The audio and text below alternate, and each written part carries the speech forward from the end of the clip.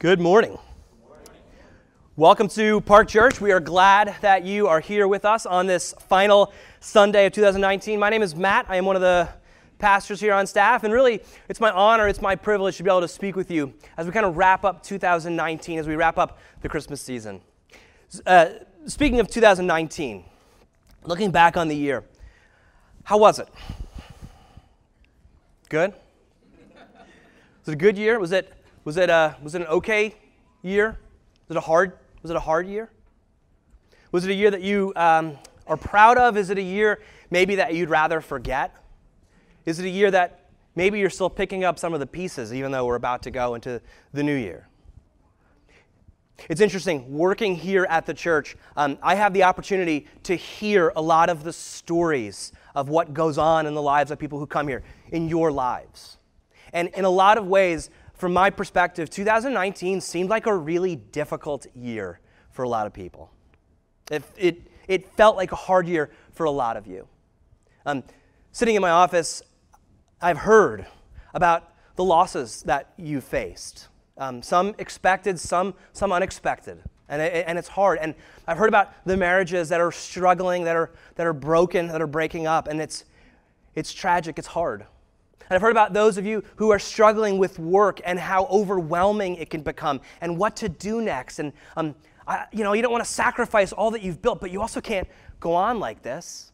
And I've heard about the people who are struggling with addiction, and the people whose family members are struggling with addiction. And the kids who are facing things at school or just at life that are simply too big for them to face. And then the parents who are struggling to help those kids face those things. I've heard a lot of that over the last year.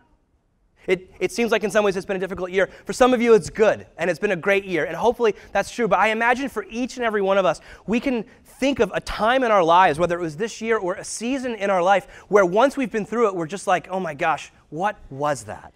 I'm glad that's over, but God, what the heck was that? And in times like that, we start asking questions of God, like, God, where were you in that? Did I do something wrong? Because I feel like I'm being punished here. Did you forget about me, God? What was it, and what good could possibly come from that time? But then on a day like today, where we're working on turning the page from one year to the next, from 2019 to 2020, I imagine for some of you, you're a little nervous to turn that page, because you're just not quite sure what 2020 will have in store. And you're still kind of sad about 19, and you're still kind of struggling with it. You're still picking up the pieces from 2019. If any of you this morning are in that spot, or if you've been in that spot before, or you will be in that spot in the future, the thing that you need more than anything else, it's this. You need hope. Anytime we're facing a future that we're not quite sure what is going to happen, what we need is hope. And if there's one thing that Christmas shouts at us, if we're willing to listen, it's hope. And so to wrap up the Christmas season, to wrap up 2019, and to look forward to 2020, I want to leave you with a word of hope. And so it's after Christmas now, and so what we're going to do is we're going to look at a story that happened just after the first Christmas, a few weeks after the first Christmas. And it happened in the city of Jerusalem. As was customary at the time, when there was a baby boy born, mom and dad and the child would have to go to Jerusalem and do a sort of purification for mom and a sort of dedication ceremony for the child. And Joseph and Mary, Jesus' parents, were good Jewish people, and so that's what they did about 6 weeks after Jesus was born. They go to Jerusalem. And that's where our story for this morning sort of puts us. It's recorded by a man named Luke. He wrote all about Jesus' birth and life and death and resurrection. And here's how it goes. Luke writes, "Now there was a man in Jerusalem whose name was Simeon. This man was righteous and devout, looking forward to the consolation of Israel, and the Holy Spirit rested on him." The Holy Spirit was sort of God's presence with him. It had been revealed to him by the Holy Spirit that he would not see death before he had seen the Lord's Messiah. So the scene is this man, Simeon. He's a good guy. He's righteous and devout. He's one of God's people. One day, God whispers in his ear, "Simeon, I'm not going to let you die until you see what you're looking for, until you get what you're looking for. Until that happens, until the Lord's Messiah, the consolation of Israel, until it comes, I won't let you go." And so day after day, Simeon goes into the temple. He looks around and he says, where is the Messiah? And he doesn't see him. And so he's probably an old man at this point. He's probably been doing this for decades upon decades. Imagine that. And for decades and decades, he goes, and every day he goes, he doesn't find the Messiah, and he goes home a little disappointed, except for one day. And that's our day. One day he goes in, guided by the Holy Spirit, and Simeon came into the temple, and when the parents, Joseph and Mary, brought in the child Jesus to do for him what was customary under the law, Simeon took him in his arms and praised God. And I can't not but think of that scene in The Lion King, where he kind of takes Simba, right? And like the whole kingdom, he's like, look what I got, right? This is the kid.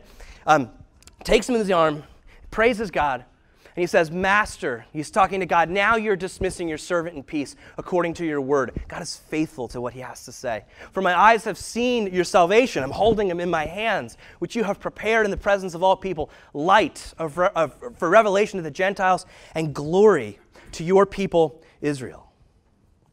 Do you know what this child, what the Lord's Messiah, what Jesus represented for Simeon? He represented hope.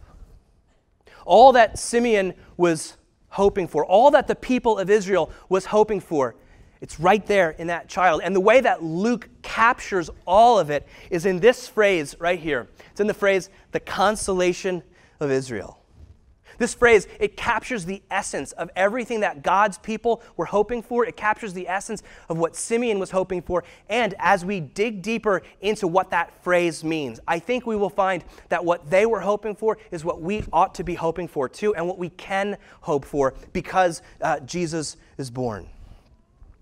Especially for those of us, for those of you who are going through a season of life or have been through it where you're saying to yourself, God, what the heck? Where were you in that? So let's dig deeper into this phrase. What does it actually mean? Consolation, you know what that word means. It's comfort, but it's especially comfort in a time of loss. It's comfort when you need it, right? It's a shoulder to cry on. It's the hand to help you when you've lost something and you don't know how to go forward. That's what consolation means. And for God's people, for the Jewish people, what was the loss?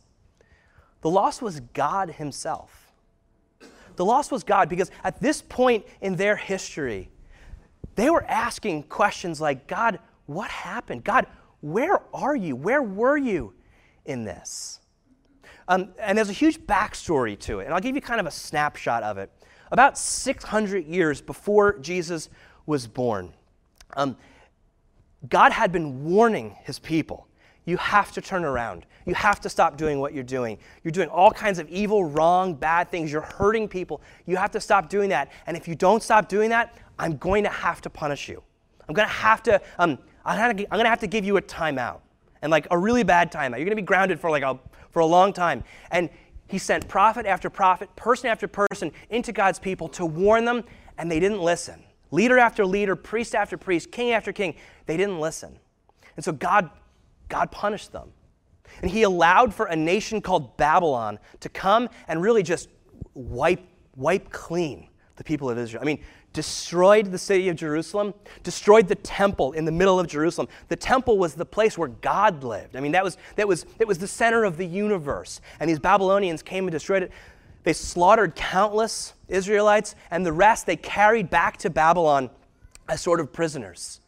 And for 50, 60, 70 years, God's people survived as prisoners in Babylon, in another land. Finally, the Persian Empire, a different empire, came, conquered the Babylonians. The Persian king said, you Israelites can go back home. But for a lot of them, I mean, like they had grandchildren in Babylon. They weren't going to leave, so a lot of them stayed. A lot of them didn't want to go back to Israel because they knew what that was about, so they went elsewhere. And then a few of them went back to Israel. They went back to Judea, to Jerusalem. And what they found there was a city that was destroyed. But they did their best to kind of rebuild. It was under Persian control at that point, and they kind of gave them the resources to rebuild a tiny kind of cheap knockoff replica of a temple that really was only a constant reminder that God wasn't in this, because God wouldn't have a temple like that. And they were under Persian rule, and if they were under a different rule, it meant that God wasn't ruling. Then after the Persians, the Greeks came. And after the Greeks came, the Romans came. Up until the time of Jesus, the Roman Empire was there. And all of that foreign occupation, Gentile, non-Jewish occupation, what that meant was that they're in charge and God isn't. His temple is weak. It's a cheap knockoff. The city is not what it used to be. Where is God? It seems like God has abandoned.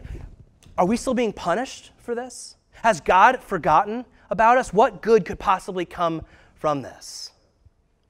One of the prophets back then actually asked the question, or actually said, the Lord, he will return to the temple suddenly.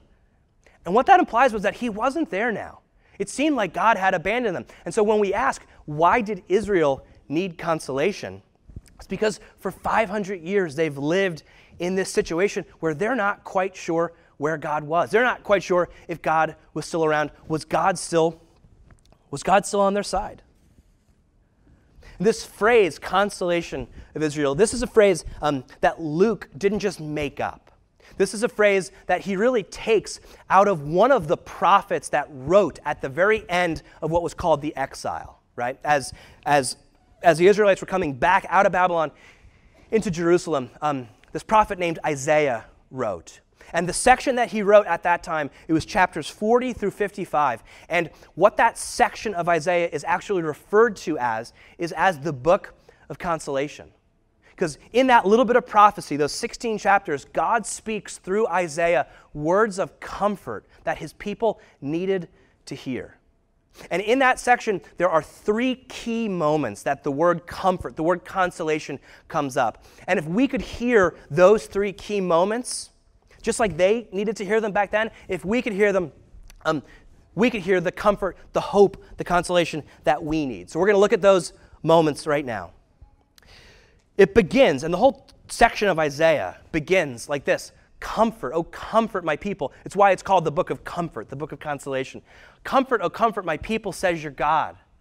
Speak tenderly to Jerusalem and cry to her, for she has served her term. Her penalty is paid.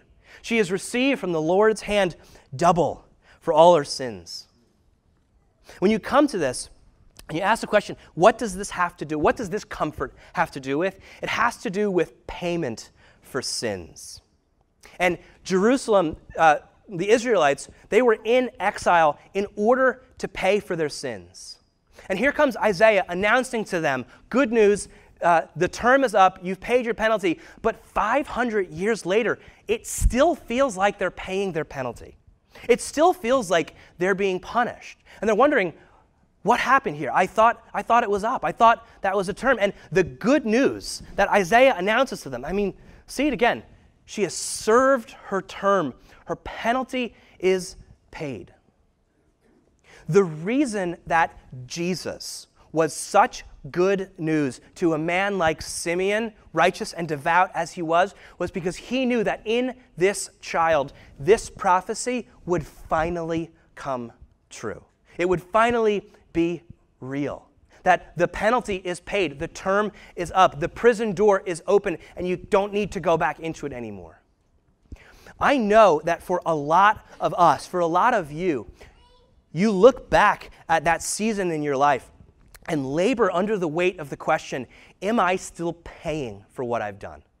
Is this still a penalty for the sins that I have done? And listen, I want to say it as clearly as Isaiah said it to them. I want to say it to you, the penalty is paid. We no longer pay for our own sins.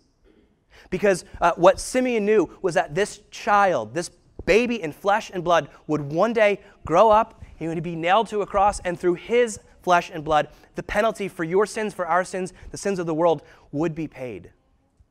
If you are laboring under the weight of the idea that you're still paying for something that you've done, it is time for you, like the Israelites, to be liberated from that weight. We don't pay. Jesus has paid, and it's good news. And I want you to have that hope going into 2020. The next piece comes from chapter 49, and it has to do with the question, did God forget about us? And this is a question that we've all asked, right? Because we've been in Babylon for 50, 60, 70 years, or we've been under this foreign rule for 500 years, or you've been suffering like you have for weeks, for months, for years, for the last decade, for whatever the season of life, did God forget about us? Did God forget about me? It's a question we all ask sometimes. And look at Isaiah. Look at God's word to us in this. God says, sing for joy, O heavens. Exult, O earth. Break forth, O mountains, into singing. And that's hard for you to do when you're suffering. It's hard to sing these songs when things are not good for you. He writes, for the Lord has comforted his people and will have compassion on his suffering ones. And at this time, Israel was still suffering. The compassion was impossible to see. And one of the best things about Scripture is that it's not afraid to talk back to God. And so they talked back to God. Zion, Israel, God's people, said, but the Lord, you've forsaken me. My Lord has forgotten me. Did God forget about me? This is a question I'm sure all of us ask at one point or another. And listen to the way that God responds to this. He says, can a woman forget her nursing child? Or show no compassion for the child of her womb? Even these may forget, yet I will not forget you. Could you imagine a mom forgetting her child? It's hard to imagine. It actually does happen, though. I mean, you hear about those stories of people leaving their kids in cars and going into, shopping. Like, that actually happens. Could you imagine, though, a woman forgetting her child while she's, nursing her or him, right? It's hard to imagine. I've never nursed a child before, but from what I understand, I've seen it a bunch. From what I understand, it can be quite painful, right? It's not something you're going to forget, but even that, you can fall asleep while that's happening. In a sense, you can forget that child is nursing. I mean, it's really because you've been up for 4 straight days and haven't slept, and that's totally understandable. But even that. But what God says is, even if moms would forget their child, which sounds so outrageously unbelievable, right? I will never forget you, because I've inscribed you on the palms of my hand. I have written you on my hands so that anytime I do work, I see you. Your walls, God says, are continually before me. And he means the walls of the city. And the walls are the things that give people their form. It also is what gives people their protection. Because there's all kinds of enemies, invaders coming at you to get you, to bring you down, to tear you down. And God says to each and every one of us, look, your walls are before you. I see you. I see the danger. I'm not going to let anything strike you. I see it. I will not forget you.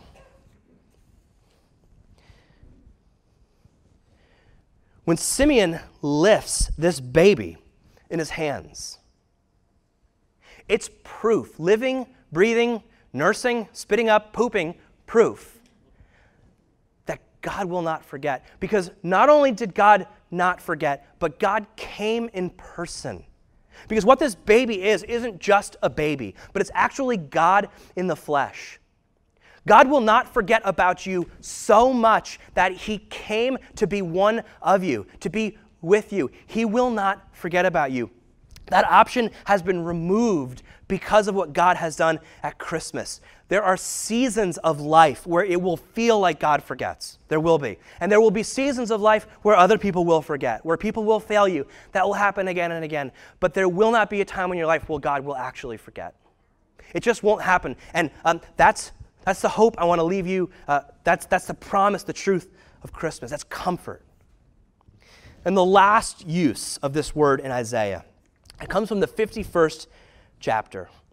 And listen to how God talks. He says, listen to me, you that pursue righteousness, you that seek the Lord. Look to the rock from which you were hewn and to the quarry from which you were dug. And he's not talking about himself. He's saying, look to Abraham, your father, and to Sarah, who bore you. For he, Abraham, was but one when I called him, but I blessed him and made him many. He's saying to his people, remember where you came from. You are children of Abraham and Sarah. And that means nothing to you if you don't know who Abraham and Sarah are. Abraham and Sarah were the first Jewish people. They were the first Israelites. The very beginning of the Bible, Genesis chapter 12, Abram at the time, he wasn't Abraham yet, he's just hanging out farming, and all of a sudden, God out of nowhere comes to Abram and says, Abram, get up, come and follow me, and I will make you the father of many nations. You and your wife Sarah, I will bless the entire world through your seed, through your offspring, through your children. I will take you and I will make you the father of many nations. Every family on earth will be blessed because of you. And this is wild. It's a crazy thing for God to do, and it's unbelievable, and it's also nuts. Because the only thing we know about Abraham and Sarah is that Abraham is too old to have kids, and Sarah's womb is barren. And she can't have kids. The only thing we know is that they cannot have children, and God is saying to them, through you and your child, we'll bless the entire world. How does this make sense? What God is saying to Abraham and Sarah in this moment, listen to this, is, I know that this doesn't make sense. I know that you can't see a way out. I know that for 80, 90 years, you have suffered under the weight of childlessness. I know how hard it is. I know that your womb is dried up. I know that Abram's simply too old. I know that, but I want you to trust me anyway. I want you to believe anyway. And Abraham believed. Hoping against hope, hoping against all odds, Abraham actually believes. They have the child, they have many children, and through them, the nation of Israel, the world, Jesus comes. What he's saying to his people here at the end of exile is, remember where you come from. Remember who you are. You have belief in your blood. You have it in your blood, the ability to hope, even if everything looks to the contrary, even if none of it makes sense, even if you look at what you're going through, what you've been through, and say, God, where were you in this? What good could possibly come from this? It's in your blood to hope like that. Listen to how God continues. He says, for the Lord will comfort Zion. He will comfort his people. He will comfort all of her waste places and will make her wilderness like Eden, her desert like the garden of the Lord. Joy and gladness will be found in her. Thanksgiving in the voice of the song. Imagine thanksgiving, joy, and gladness for the stuff that you have been through, for that season of your life that you wish never happened. Imagine that for a moment. The scene that he's picturing here, take a look at it. Waste places. This is Chernobyl. Places where nothing can live. Places that are purely not good anymore. Wilderness. The wilderness in those days was not some exciting, fun place to be climbing mountains. The wilderness was the place where you died because there was no safety, and there was wild animals, and there was no food, and you would starve to death. The desert is the desert. It's dry. There's no life there. It's just death ahead of you. Waste places, wilderness, desert. I wonder if for a moment you look back on your 2019, on the season of your life that feels like this. What's your waste place? What's your wilderness? What's your desert? Maybe for some of you, you're kind of on the edge of your desert. You look back on 2019, maybe what you've been through. You could see the green. You could see, the water and the vegetation and life ahead. But you look back on that desert and you say to yourself, gosh, why did I have to go through that? What good could possibly come from that? It feels like it was too hot by day, and it was scorching, and it was too cold, and it was too lonely by night. I know something better is coming, but why did I have to go through that? Is the damage permanent? Will I recover from this? Can this thing in my path, can it be redeemed? Or maybe you're right in the middle of your desert. Whereas the person on the edge can look forward and see the green, you're right in the middle of it. And you look to your right, you look to your left, all you see is desert. You look ahead, you look behind, all you see is desert. You're stuck there in the middle of it and saying to yourself, will this ever end? How will this end? Will this be my end? Because you're thirsty, you're lonely, and you don't see hope in sight. Or maybe you haven't even entered your desert yet. Maybe it's like you're looking over a Grand Canyon, and in the distance, on the horizon, you see green, you see trees, you see life, you see water, but you see this gigantic desert valley that you have to walk through before you get there. You haven't even entered that desert yet. Maybe that's where you are. Maybe you know that the next season of your life, it's going to be the hardest time your marriage ever probably goes through because you know what's coming, right? Or maybe there's something at work where you're saying, if I do that thing, it's going to mean sacrifice for my family. It's going to mean having to move. It's going to mean having to lose all of my reputation. Maybe you look forward and say, my child is going to face something in the next year, in the next 5 years, that I don't know if I can face as a parent. I'm not equipped for that. I don't know how to deal with that. Maybe mom is getting older and more forgetful. Dad is getting sick. Maybe you are getting sick. You haven't even entered that desert yet. Wherever you are, the desert that was, the desert that is, or the desert that is to come, I'm sure we can all imagine ourselves in a place like that. Listen to God's promise to you in your desert. Look at what he says.